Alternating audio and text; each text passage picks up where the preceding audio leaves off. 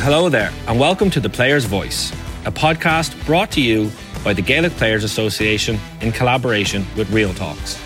My name is Alan O'Mara, a former Cavan goalkeeper now working as a performance and wellbeing consultant. I am going to take you inside the minds of some of Ireland's most inspiring inter-county GAA players as we talk about life both on and off the field. We start the series with former Mayo footballer and current CEO of the Gaelic Players Association, Tom Parsons. During this conversation, he discusses the many highs and lows he experienced while playing for Mayo between 2008 and 2020, and how his journey of self-discovery has made him a more resilient person and confident leader. This podcast is brought to you as part of BEO 360, a GPA programme that empowers inter-county players across 4 key areas: life skills, well-being, dual career and transitions. Please go to www.beo360.gaelicplayers.com to learn more. But for now, please sit back, relax, and enjoy The Player's Voice with Tom Parsons. You're coming up to a year anniversary since you've retired and stepped away from the game as a competitor. I suppose, how are you feeling around that now, and how would you reflect on the playing career that you had? Yeah, just that.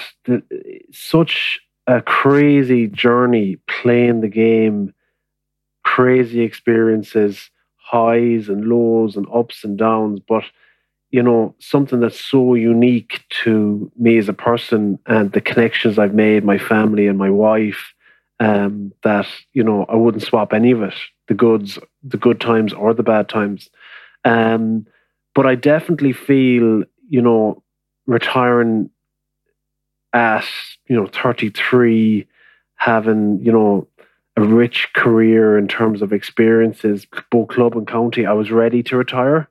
But it's a void that's so hard to fill because you're spending so many hours with incredible people for a long journey.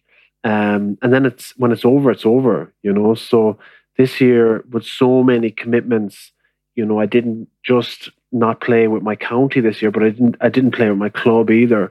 And that was a decision really just because of the amount going on in life and how fast life comes punching when you've a family and you've kids. So big transition, but no regrets, just an amazing journey. And I suppose within that time, have you thought about is there any kind of highs that jump out to you of when the nostalgia kicks in, your mind wanders off to when you were playing and those experiences? Is there anything that kind of comes to mind for you? Yeah, a lot of the highs kind of came from nearly lows, a big part of my playing career was handling challenges, from, a serious injury with my knee, and then that challenge of training diligently and, setting that goal and aspiration to overcome, an injury that so many medical professionals were saying, not a chance will you overcome. And then having all these small wins along the journey and then getting back and training, in Mayo with my team on the eve of All-Ireland quarter-final and, getting in the car after training and having accomplished that goal. There's all these highs, and they're not necessarily the big games, in front of 80,000 people. They're often these moments where you've performed really well for your team, or you've achieved a goal that you've set out, whether it's a short-term goal or a long-term goal, and the level of satisfaction is just huge. And so there's a number of games that stand out. One game that stands out for me, Alan, was a game in 2014. It was an FBD kind of trial type game, and I was previously released from the squad 2 years previous, and I had made it, an aspiration and a goal to get back and play for Mayo. And I worked so hard for my club for 2 years to get back. And I'll never forget, I got a call 7 days before my return to the Mayo jersey. Look, do you want to come over and play Roscommon in this FBD game?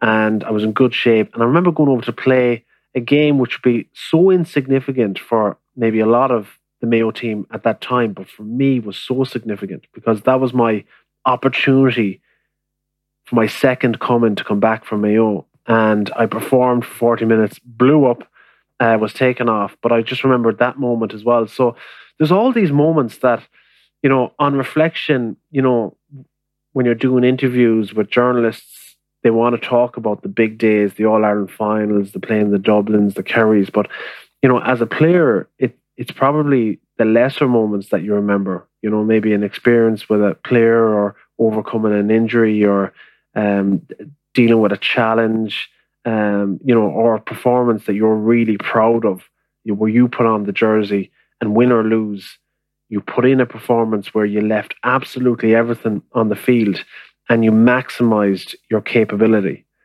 You maximized your ability. And I think that's what success is. I think as a sports person, if you can perform and and you can put your hand in your heart and say, I've performed to the best of my ability, you have to be satisfied with that. Because if it's the alternative to that, where it's, I performed really well and I kicked 5 or 6 scores, but deep in your heart that you're better than that, it must be hugely frustrating to know that you didn't meet your capability. And, me as a player, Alan, I certainly wasn't the most talented player that put on a Mayo jersey, but my work ethic was really high.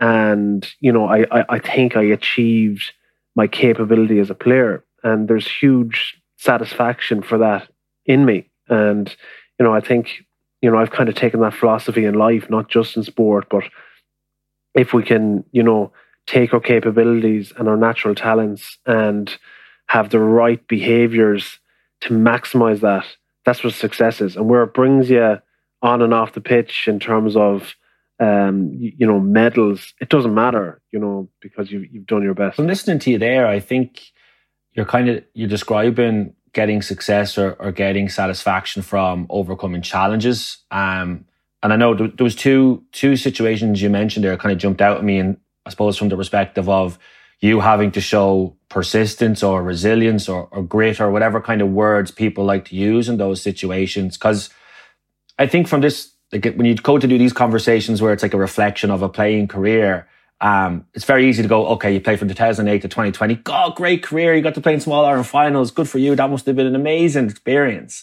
But I suppose one of the ones that jumped out to me there was when you said you were released from the panel kind of in your early 20s or as a younger man.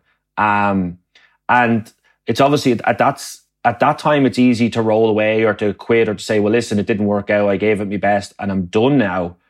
But I suppose that decision when it happened, how did that challenge your self-esteem or your identity first and foremost? And then in what way did you respond to that? Yeah, it was a very significant moment in my life, to be honest. And I think all players will connect with this. We have a very unique sport in Ireland if you're playing Gaelic games. And, from the moment you start playing, your life can become consumed by playing for your club. And then at maybe 16 or minor, you get the opportunity to play for your county. And then, that goes into at under 20 level or under 21 level. And then if you make the grade at that level, you get the call up to senior. So my life was really, really, really surrounded by Gaelic games. And at a very young age, played minor for Mayo. My club was doing well. We were winning county titles. We got to a provincial final. I was captain of the under-21 team from Mayo with the likes of Lee Keegan, Aidan O'Shea. And then I got my debut with Mayo. And with my debut year with Mayo, I was starting every game midfield, probably one of the top performers, and got called up for the international rules. And then all of a sudden, there's a transition. Year 2 and year 3 of my inter-county season, you're young, but you have a name, you have a profile, and you're marked. And that's such a difficult year for young players because in your year one, when nobody knows who you really are, you know, are you a threat in this team? You don't get that same attention where, a top tier player would get. So my second year, I got a bit more attention. My performance has dipped a little bit.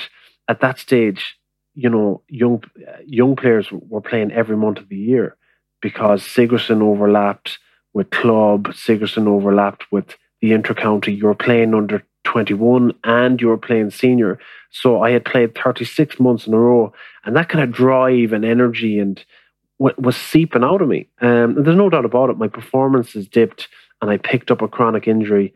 And then getting a phone call at the age of 22, when your whole life is, working towards this aspiration and goal to play for your county, and then you get this phone call to say, look, we're releasing you from the squad. It's a feeling of rejection. And I don't know if anybody has ever we've all been dumped in a relationship, and the feeling of being rejected is just a horrible feeling. And there's a kind of feeling of shame and guilt because, in your community and with your family, that wasn't the narrative. That wasn't the story. The story was you were meant to go on and play for me. Oh, you had a great first year. Are you maybe captain material? And now you find yourself in a situation where, oh no, that's not the narrative. And how do I get back there? So it absolutely rocked my self-esteem. And I think it did, Alan, because at the age of 22, I didn't have a full picture of what really life looked like, because life was all consumed by sport. And I think if your life is consumed by anything, that it be a relationship or your career or your sport, if you lose that one aspect of your life, you've no resilience. You've no resilience as a person, because you've just put all your energy into one aspect of life. Then law of averages is like any aspect of life, in a relationship or in a career, there's going to be ups and downs. And if you lose it, you're just vulnerable. So I was so vulnerable, and mentally and emotionally really struggled. I don't want to say like I was clinically like depressed, but like I definitely had, symptoms of anxiety. I think, I became very nervous. I felt like an imposter playing with my club. I felt like an imposter being around the county players in DIT. So me and you were playing in DIT at the time, and the team was populated with intercounty players, and I felt like an imposter because that identity was taken away from me. And all these kind of negative emotions were there. So that was a really challenging time for me, Alan, to be honest. And I could always, when I returned to play for Mayo, any player that ever got released, I always tried to give them a call, because I knew how detrimental that is on your self-esteem and on your psyche. It's huge, and it shouldn't be underestimated. And I think in Gaelic games, it is brutal, because managers are bringing in squads of 40 or 50, and like you're only a game away from being released or a month away from being released. And it's not like professional sports where you get a contract for 2 years, and if you pick up an injury, you're still in the squad. There's no contract. You need to be fit. You need to be performing. And if you're not, sorry, go back to your club. And someone else will step up. So it's a brutal environment from that perspective. You talked like kind of the negative maybe emotions or feelings at that time. Say words like rejection or imposter syndrome. How were you able to navigate that, or how did you navigate that? What kind of helped you process that and come through that kind of block of, if it's negativity, despair, rejection, whatever kind of words you feel most comfortable, but how ultimately you're able to process through that and come out the other side of, because it sounds like it's such a big kind of part of your journey of like, it was taken away, so you're going to have to climb back ultimately. Yeah. No, there's a few things, not any one big thing, Alan, but probably going on a little bit of a journey of self-discovery. I probably turned into a little bit of a negative person at that time. Was playing Sigerson, but at the weekends was working in a bar, was kind of blaming other people.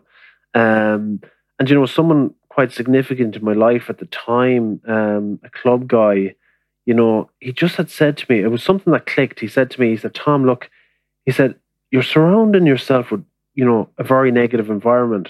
Some of the people you're surrounding yourself are quite negative. What you're listening to, even your own mindset, and that will just reflect on how you move forward.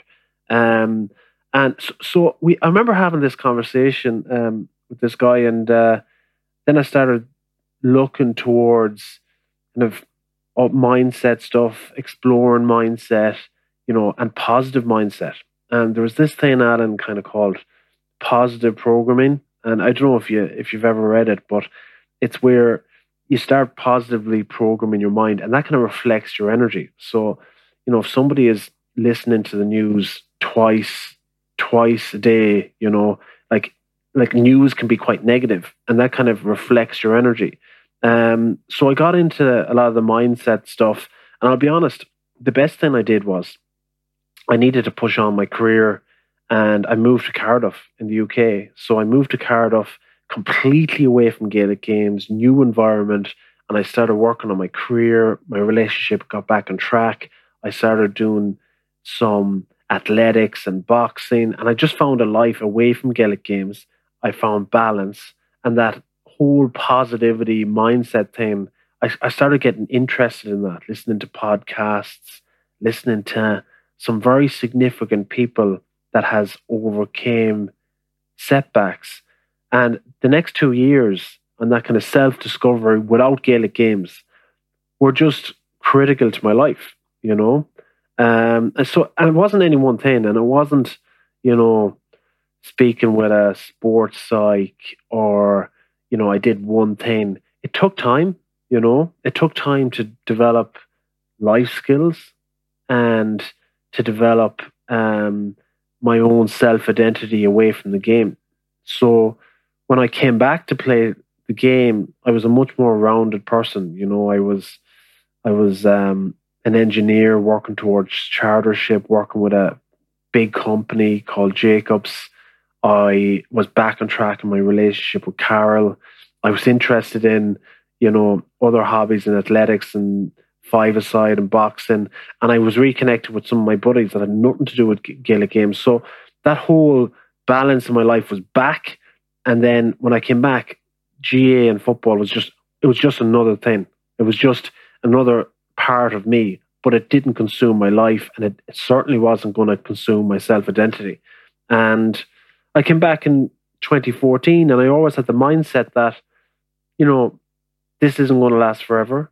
It might be a performance, it might be an injury, but do you know what? Every time I put on the Mayo jersey, or I'm training for Mayo, I'm going to train or play as if this is the last time I'm going to put on the jersey. And if I rewinded when I was 18 or 19, I thought this was going to last forever. And I wasn't training or playing with that mindset. And that's a dangerous mindset because, you need to be on the edge. You need to perform, at an inter-county level and be a top performer. You need to be leaving everything on the pitch, not just in All-Ireland final, but in the first round of the league, or a pre-league game, or that challenge game 2 weeks before championship, when other guys might just drop their standards by 2 or 3%, you're still at that high octane. So having that mindset where, do you know what? If this was the last time I put on my county jersey, how would I want to perform? Like, asking yourself that question before you play with your club or your county or your train, it gives you a serious competitive advantage. And, I was asking myself that question, Alan, not from listening to a psychologist, but more from what I experienced being 2 years out of the game, and experienced in terms of, wow, I was listening to myself thinking, for, as 18, 19, 20, 21, that this is going to last forever. And it doesn't. And then when you experience that lull and that low, you probably take it Maybe maybe I did take it for granted a little bit. But when I came back to play, I was just a different person. I was a different animal on the pitch. I think within 2 years I was vice captain. I didn't come straight back into the panel. I was a different person. I was a different player, and my work ethic went through the roof. So when I was 18, 19, Alan, I was probably relying a little bit more on my talent and capability. But when I came back in 14, after experiencing that, I was heavily relying more on my work ethic and behaviors. And that, that kind of shaped me, and it was a great lesson for me, not just in sport, but in life. From listening to you there, Tom, and obviously you're reflecting on it. You've obviously reflected on this before and quite deeply. And I suppose what I kind of hear, and please correct me if this is wrong, but up to 22 years of age, you're very much developing kind of Tom Parsons, the footballer, the Mayo footballer. You're competing for your club. You're in college. It's very much football focused. But then I suppose you get this period comes where, not necessarily by your choice, but it allows you to develop you as a person, and that kind of that more holistic version of yourself. Is that fair to say? And I suppose if I was to follow up on that, like, what did those 2 years teach you about yourself? What did you learn about Tom Parsons during those 2 years that you didn't know from the previous 22? So one lesson I learned, and I didn't know, I'm probably on reflection the last number of years, I've really taken from the whole experience, was that this was a huge obstacle. It was a huge setback. Like it really was. It was. It just rocked me. And other people might think, it's insignificant, Tom. Like, people are losing loved ones, or experiencing bereavement, or experiencing cancer, but it doesn't matter. What's important to you in that moment in life is important to you. And if it impacts your self-esteem, and it causes your emotional state to be impacted, it's a significant moment in your life, right? But what I learned from it was that, okay, this was a setback, it was an obstacle, but so many opportunities came from it. And at the start, I didn't see any opportunity. I just seen bleakness. But when I moved away from the game and started focusing on my career, I seen different opportunities. I seen opportunities in terms of time to forge the relationship with my partner, opportunities to explore for the first time since I was 14, different sports. Can they help enhance me as an athlete, as a player?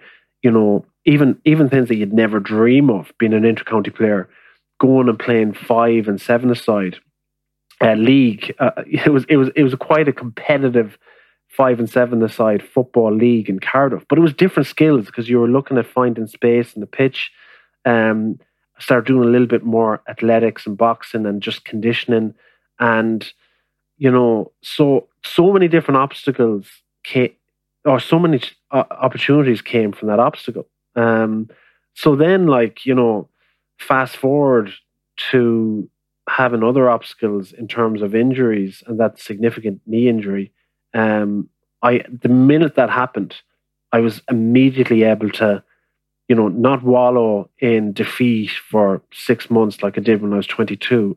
I was able to immediately say, this is a setback. This is an obstacle. I've been here before. What are the opportunities? And man, when that happened to me, I changed my career. I got married. I got chartered as an engineer.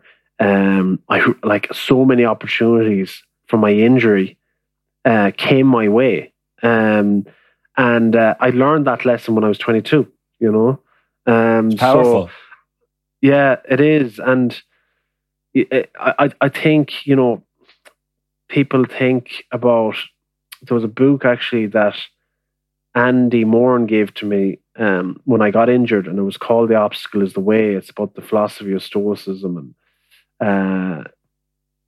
I had kind of known a lot about this philosophy. Then I read the book, and then it started making sense. I was like, I get it. And what it explained all these people in history that have experienced the worst of times. I mean, slavery or bereavement or torture or, being born with, with one limb or losing a limb. Like these people who experienced horrendous obstacles and setbacks, and they use those obstacles to go on and do great things. And we see it every day. We see people who have overcome cancer and they go and raise, hundreds of thousands for cancer. We see people who have children that are born with Down syndrome or a disability, and they go into the community and work with that child and do amazing things. We see people all the time take pain and they use it for good. And I think it's an important lesson in life, Alan, because unfortunately, resilience is a little bit of a buzzword, and people often ask me, will you do a workshop and help coach resilience? And everybody wants to be resilient, but nobody wants to experience setbacks. Nobody wants to experience losing a loved one or not getting a promotion or being released from the squad or experience a severe injury. But you can't develop resilience, true resilience as a person, if you don't learn and experience and overcome setbacks in life. So unfortunately, for that skill set that we all want, and every business and every team and manager wants their team to be more resilient, yet nobody wants to experience setbacks. So it's kind of catch-22, isn't it? And that's just my take and kind of philosophy on life. No, and it's really interesting because say with resilience, obviously, like that's I do some work in that space as well, of resilience masterclasses, or you're doing kind of workshops with groups. And I suppose to your point, so first of all, I would say like it's a skill. And I think what I really like what you've captured there is, like any skill, like it has to be developed over time. So you don't just read a book on resilience and you're resilient, or listen to a podcast on resilience and say, okay, I took out the couple of points there, I'm a resilient person now. It's kind of like experiencing stuff over and over again, reflecting on it, learning on it. What would you do differently? But I suppose the kind of one of the key things of real resilience is what you've described, is then being able to use it in real time. It's not a post-event reflection. It's, this is happening to me right now. I'm aware enough to see it. And my resilience is here that's going to help me make better decisions in real time. And it sounds like with the injury, that really kicked in for you. Is that kind of fair to say? 100%. Yeah. It was there.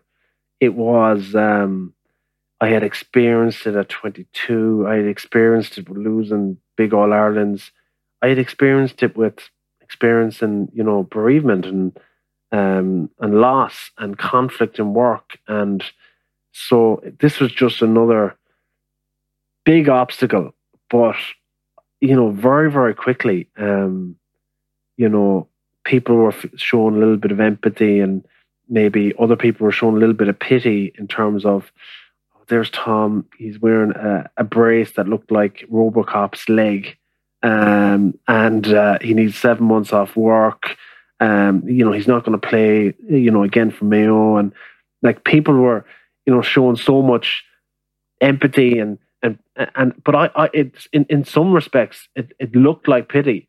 Whereas inside I was thinking opportunity. I was thinking, imagine if I overcome something like this. And even if I just play a minute with my county, imagine being able to use that to encourage all other players in my county or in my club, or, to be able to tell other people that, no, it doesn't matter what your circumstances, you'll be able to overcome that.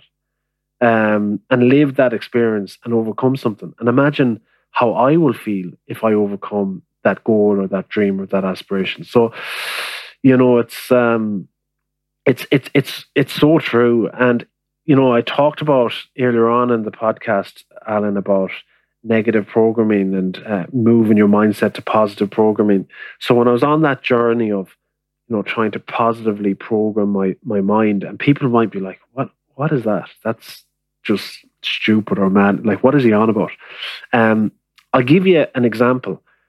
I was, at the time, instead of listening to the news and, being quite negative, I started listening to a few kind of inspirational people in life. And one guy I started listening to was called Les Brown, an African-American. he was labeled at the time mentally retarded. That was the label, right? Which was wrong.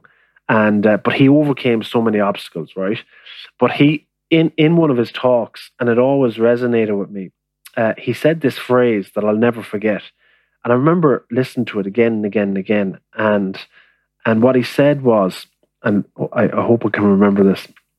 He said, "Imagine being on your deathbed, and standing over you are the ghosts of all your hopes, your dreams, and your aspirations. And they're standing over you with large beady eyes, saying, 'Only you could have given me life, and now we must die with you forever.'" And I just listened to that again and again and again. On your deathbed, the ghosts of your dreams standing over you, and they're saying, only you could have given me life. And it's, I often use that quote and I think about it, and then, because we all have goals and we all have dreams and we have aspirations, and we don't achieve them all, but in life and sport and relationships and your hobbies and in your travel, whatever it is, there's only one person that can make them happen. Like there is. And I always listen to that, and then, in any kind of goal or personal goal or aspiration, it holds me to account, and it's an important lesson. And why do kids love sports people? Why do kids, when you go into your primary school, and why do kids want to get their jersey signed by you, the local, inter-county player? It's because they see a person who has a dream to be a sports person and is going out and living their dreams, and kids have been told, what you want to be when you grow up, and like kids are going to say, astronauts, and or I want to be a Premier League player or a professional athlete, or I want to be an actor. Like they dream big. They don't dream small. And then somewhere along the line, society, sucks the life out of kids, and we experience reality. But kids love athletes because they dream, and they're living their dreams of being, playing, being either a professional sports person or playing at an elite level at an inter-county level, or maybe being, a club captain and representing their club and being this kind of role model in society, and you're living your dream, and kids aspire to be that, To what you've just said there is probably a perfect segue to, like, obviously we're here talking to you as a former Mayo player, but you're also the CEO of the Gaelic Players Association, where you're a figurehead and a leader for that whole collective of people that you're describing. There's males and females in counties all over Ireland that kids look at and say, they're cool, I want to be like them, I want to do that. I suppose, like, from everything we've just talked about, like, and that sense of ambitions and aspirations, and if you're being on your deathbed and looking back at things that you've done, why did you want to be the CEO of the Gaelic Players Association? Because if we're talking big picture here and dreaming, there's so many things in the world you could have done or tried to go after, or what you wanted to do. So why did you want to be the CEO of the organisation? It's like that phrase, if you're not making someone else's life better, you're wasting your time. And, look, I'm a chartered engineer. I was working on big projects, maybe 4 or 5 years ago. And, I was delivering these massive projects, doing very well professionally. But at the end of it, no one person was ringing me saying, "Tom, you've changed my life," So then I moved into a role with Jacobs Engineering, and I was heading up culture for Europe. We had about 10,000 people. And all that experience that I had learned through sport, I was able to bring into business and drive culture and behaviors, explain the terms of resilience, a lot what we talked about today, and drove kind of well-being and mental health initiatives in the company. And on a daily basis, people were ringing me saying, "Tom, that webinar you did, or that session workshop, thanks a million. That changed my life. That piece of knowledge changed my life." And that's making a difference. And I was doing that in Europe and doing a lot of traveling around Europe and to the US. And,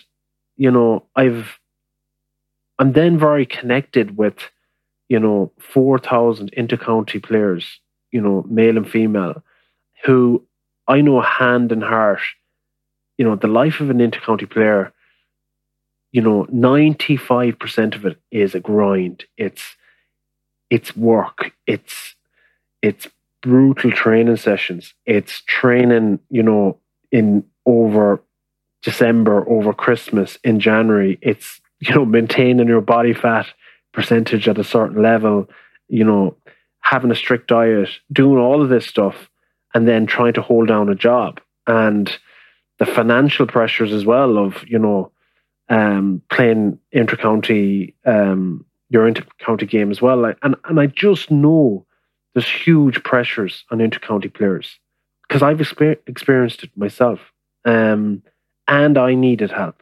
So my younger self at 22, in that kind of dark space, I remember I couldn't get a ticket for the All Ireland final. So I was playing the year previous. I was released. I was scrambling to get a ticket for the All Ireland final. I got a ticket and I was in Hill 16. So, very quickly, when you're not a high profile player, you can feel forgotten about. But the GPA didn't forget, and they came in and they helped me with my career, a little bit of one-to-one, personal coaching, and like nothing major, right? Nothing major, but like just help, just gave me that steer. And, it was very valuable in my life. And, so when this opportunity came up, I went for it, and, even before I went for this position, Alan, I was on a part-time or voluntary basis on the board. I was on the NEC. I was a rep for Mayo. I was very close with the likes of Paul Flynn, the previous CEO. Like where the association is going was something I was really proud of. And then the last thing that just really motivated me was, 12 months ago when we had, a couple of hundred intercounty players, male and female, on a Zoom call like this, and unanimously they voted to merge the associations. And we didn't know how we'll do it. We said, guys, we don't necessarily have the funds or the know how or what we need to do, but we know we need to do this because, the challenges the intercounty males face is huge, but the challenges that our intercounty female players face is just really escalated. So we really need to get in and support our colleagues. So it's a purpose-driven role, and I just hope that along my journey that I can help players on a one-to-one basis or on a collective basis to help with the playing environment and just represent our players. And I'm not an All-Ireland winner. I don't have all-stars on my shelf. I'm not the most talented player that played the game. I've been, I've played in All Irelands, I've lost All Irelands, I've been released, I've been dropped, I've been injured. I think for our membership, I can relate with empathy and connection and compassion to the experiences that they're experiencing because I've experienced them firsthand.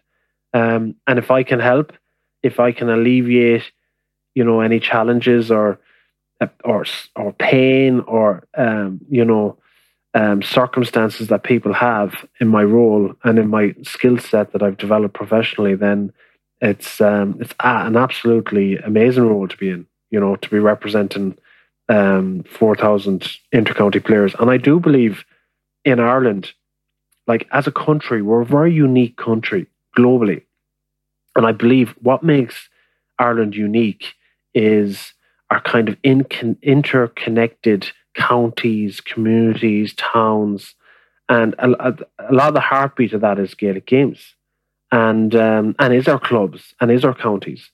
And here we have like the best of our club players coming to represent their county, inspiring kids, and are very unique people in society that are amateur, like they need, a body that represents their voice, that protects their interests, that helps them develop as people, that protects their welfare. And that's exactly what the GPA is and does. And we'll never be. We've so much work to do. Like, my action list and the team's action list on a daily basis. Like, it's never ending. Like, it could be 24 hours a day, but you just do your best for the players. What's at the top of that list for you right now? What's on, like, if I was to push it in terms of what success looks like, or what's the top of that goal list or aspiration list in your role while you're here? What's on that list right now? So a few things, like definitely our female intercounty players, like they're definitely paying to play the game. Like, they don't receive expenses or nutrition allowance. They don't have a consistent charter. They're like, the skill level is through the roof. If you look at the All-Ireland finals this year, it's just they were incredible games, especially the Meath and Dublin game. Like, the skill level was through this roof. Like, it was like, and I'm not just saying this, but like, in terms of sporting events this year, it was up there, I think, in one of the best sporting events. So like, the quality of camogie intercounty players and ladies footballers is really high, and they deserve better. So working with, the LGFA, the Camogie Association, and the GA to close the gap in standard there is a huge, like, that is a huge action, and something we're taking very seriously. But then, there's hundreds of other things. What needs to happen there, Tom? What needs to happen is that the Gaelic family, in terms of our three NGBs, need to work together to help close that gap. And the state has already stepped in, with equal funding. So there's a few moving parts there, Alan, but like, there's been really good progress this year, and the female players have already received their first grant, which is a recognition from the state of their direct and indirect expenses. But there's loads of little things. There's loads of other things. It's facilities, it's fixtures, it's it's really to drive equality in sport. And this isn't unique to Gaelic games. It's across all Totally. sports at the moment. So that's really important. But then, the men's game has huge challenges as well, in terms of, even if we look at the men's fixtures, there is a disconnect. The weaker counties aren't getting competitive games. That's why, league-based championship is so important.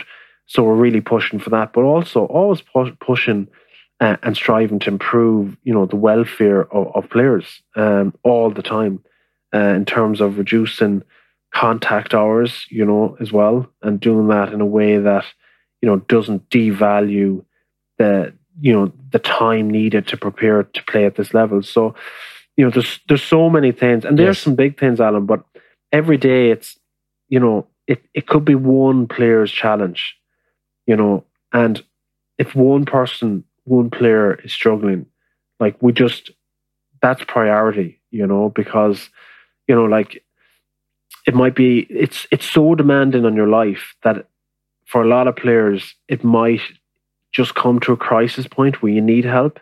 And we're there to just to help players and guide players and ensure that, my vision is when I retired from the game last year, I retired with my life pretty rich, had a relationship, professional career. I had hobbies away from the game. I had friends away from the game.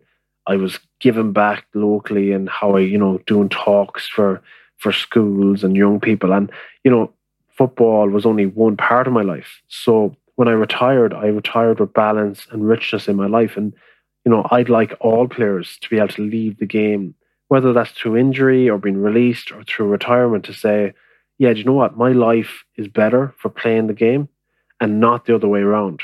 That, I've had to forego significant opportunities in life, and my life isn't better for playing the game. Like, that's not where we want to end up. One of the bigger launches or the biggest releases you've had since you started is the BO360 program. So do you want to talk to us a little bit about that from, I suppose, both from an individual perspective, but also in terms of other players, your members are going to be listening to this. So just kind of at a top level, first, what that program is about, kind of where it came from, and then maybe we'll dig into it a little bit more after that, but I'll throw it back to you first. Yeah, so like we first of all, we just have an incredible internal team, like who are all coaches, advisors, psychologists, business consultants. Like they're just a really good team, and they all have a unique skill set in what they can deliver to players. And the guys, Eamon Murphy, Ian Reeves, and Jenny Rogers have worked with best practices globally and other world player associations like EU athletes and the AFL Players Association in designing a player development program that's world class, basically. So there's loads of design and science behind it, and basically it's there's going to be a journey when you start your career as an intercounty player. You're going to start as a rookie, right? You're going to year 1 to 3 you're a rookie, and there's a lot you need to learn in terms of, and there's a lot of unique challenges in terms of your education and scholarships and entry level into coaching and what is player development, and ensuring that you don't make the same mistake that I made and put all your eggs in one basket and just focus on sport and forget all the other stuff. So a rookie needs that kind of attention, that kind of detail, access to programs and workshops, scholarships, financial support and financial aid in terms of what we do with our scholarships as well. So you have that rookie, then you have the mid-career where you're a little bit more established, you've graduated from college, you're not trying to balance 4 or 5 teams, but you really need a drive in your career or your business. And you might need more of that business mentoring, leadership skills in terms of programs, one-to-one coaching to know where you're bringing your life. And then there's a late career where you're quite established, but you need to figure out, how do I transition from the game? And am I ready to transition from the game? And is my life rich? And have I availed of opportunities? So Bureau 360 is designed across a number of pillars. Like life skills is one pillar, which is really important. I think everything we talked about today it is life skills. Let that be resilience, how we deal with feeling like an imposter, communication skills, negotiate, all these kind of fundamental life skills that's critical in life, and that's our second pillar then is well-being, is to absolutely be there and try and promote not just reactive well-being, but proactive well-being. So, previously, Alan, we're all guilty of this, is that, we don't go and seek help until we need help. So when I was struggling, I didn't ever think to work on my mind, my mental game, because I know I'm grand. I didn't need it. But the reality is, with all these crazy setbacks in life, we all need to be working on our mental game. We need to be proactively in developing coping strategies that if I'm experiencing bereavement, how do I overcome grief? If I'm dealing with conflict, how do I overcome that? If I'm overwhelmed and I'm stressed with trying to balance work, what coping mechanisms do I have to manage stress? That's all learning these coping mechanisms now, not when you're diagnosed with a mental illness or you have poor mental health and you're struggling. So it's well-being isn't just the reactive piece that if somebody is really struggling, that we step in and we help them. It's trying to encourage all players to be proactive with their well-being. And then another one is dual career. So, being an intercounty player in itself, it is a career. The time spent it is a sports career. Okay, it's amateur, but it's a career. So how do we manage our full-time professional career with being an intercounty player? And that might be developing leadership skills, being able to navigate and time manage. So there's a number of aspirations of that section. And then the last one that's a key pillar is transition. how do we transition, not away from, even just away from the game, but how do you transition from being a rookie to a mid-career to a late career, and all that, and the transition that goes in that development of the person. And as a player, it's very similar. Transition is very similar, of how you transition as a player physically. When you're a rookie, you need supervised strength and conditioning sessions. You need to learn these complex exercises. And then as you transition from a rookie to mid-career, you might need as many supervised sessions, because you can execute those sessions in pods of 2 and 3. And then when you're in late career, you know what, you can do it yourself, and you might need the same amount of lifts or load that you needed when you were 21 or 22. So those are the 4 pillars, and it's no one thing. It's no one thing. It definitely caters for all our membership, and rather than just sending all players one membership note on undergraduate scholarships, we tailor it to what stage your career is in. So a rookie will get certain communication, access to certain coaches, and then a late career player or a former player would get access to some other programs. Yeah, I was just going to say, in terms of, so the 4 pillars again, like the life skills, transition, dual career, and well-being. Like, one of the, I suppose it's a positive, but also I'd imagine it's a challenge for the Gaelic Players Association, is that just the breadth of people's situations, circumstances, interests, passions, careers. So you obviously, this program is there, well, there's a structure on it and a pathway as such, but I suppose it's also what I want to kind of emphasize here from what you're saying, and to make sure anyone that's listening to this gets this clear, is it's also individualized and tailored to suit whatever that individual wants it to be. It's not like you sign up for a webinar and you sit through the same thing that, Johnny from Roscommon or Claire from Kerry sitting through. You can tailor it to suit your individual needs and aspirations. Is that correct, Tom? Yeah, 100%. Yeah. So we've got, BO 360 live coaching, so your first engagement will be to speak with a coach. They will, they'll work with you, build a relationship, do a little bit of a heat map on, your whole life landscape, to understand, what do you need?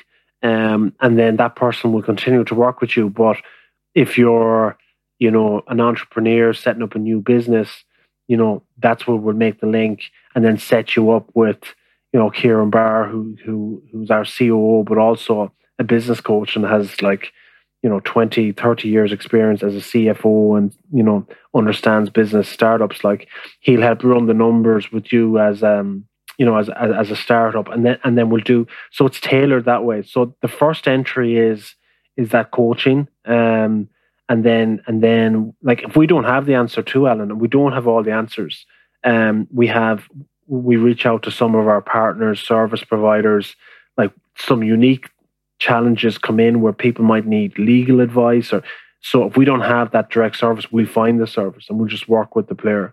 So that's the micro level, and then at a macro level we try and host rookie camps for all our graduates, host transition programs to invite all our players who transition from the game, and we try and provide these other programs that might capture a bigger audience in these life skills. And just a follow-up question on that, Tom, I suppose, so for players former players like myself and yourself, we've come through the previous version of BO 360, which is the player development program. And I suppose from a male perspective, that's been in situation and players have been using that for a number of years. How has it been in terms of the merger between with the women's GPA and opening these services up to a whole new membership, to a whole new body of people? What's the feedback been like to that? As a leader of the organisation rolling this out, how has that process been? And what kind of feedback have you been getting back from the female counterparts in terms of this? Yeah, really good. And we run some unique programs like the Jim Madden Leadership Program, the Next Gen Leadership Program, the Transition Camp, and the enhancement in our programs by having male and female players, because the diversity of thought, like there's nothing worse than going into a program and you spend all year playing with 30 guys, and next thing you go in and you're doing a leadership program with 30 guys of your same age. So we try and get diversity of thought and different perspectives on our programs. And so like we really enhance that. And I think players, like even the next gen leaders, some incredible players on that, they've learned a lot from each other. And we're learning all the time as well, and so we take equality very, very seriously as well. So everything that we do for our male players is available for our female players, and the response has been really good. Just as we wrap up this conversation, and kind of as I think about all the lessons that you've shared, your experiences both as an individual and now as the leader of the Gaelic Players Association, if you could say kind of one thing to any players listening now, or kind of one piece of information with regards to why the player should reach out to engage with the GPA, to engage with BO 360. And bear in mind, most people listen to podcasts, they're listening to it on headphones, you're going directly into their ear. What would you like to say to them as the CEO of the Gaelic Players Association? Yeah, I'd like to say that, look, you invest and you give so much to the game. To inspiring young people, to represent in your county, to helping drive, revenue for the GA in terms of, and that's dispersed through GA units and clubs, and you give so much as an intercounty player that you have to invest in yourself and put yourself first. And don't be the person that doesn't invest in yourself and then leaves the game and feels, aggrieved that you haven't developed as a person or had the opportunities that you needed. If you can just leave the game and transition from the game and say, I've developed as a person in terms of my career, my life, it's rich, I've availed of opportunities, do that. And there's some fantastic opportunities with the GPA. And if we don't have the opportunities, we'll help find them for you. And just be open, just be aware. And whenever it works for you, reach out. And if we can help, we'd be absolutely delighted to. Tom Parsons, thank you. Thanks, Alan. I hope you enjoyed this episode of the Players Voice podcast, brought to you by the Gaelic Players Association in collaboration with Real Talks. To get all future episodes, make sure to subscribe by searching The Players Voice on whichever podcast platform you prefer. And don't forget, you can find out more about the GPA's BO 360 programme at www.bo360.gaelicplayers.com. My name is Alan O'Mara, and I'm so proud to be part of these honest and insightful conversations. To find out more about my work as a performance and wellbeing consultant, please go to www.realtalks.ie or find me on Twitter and Instagram at AOMTheCat. Thanks for listening.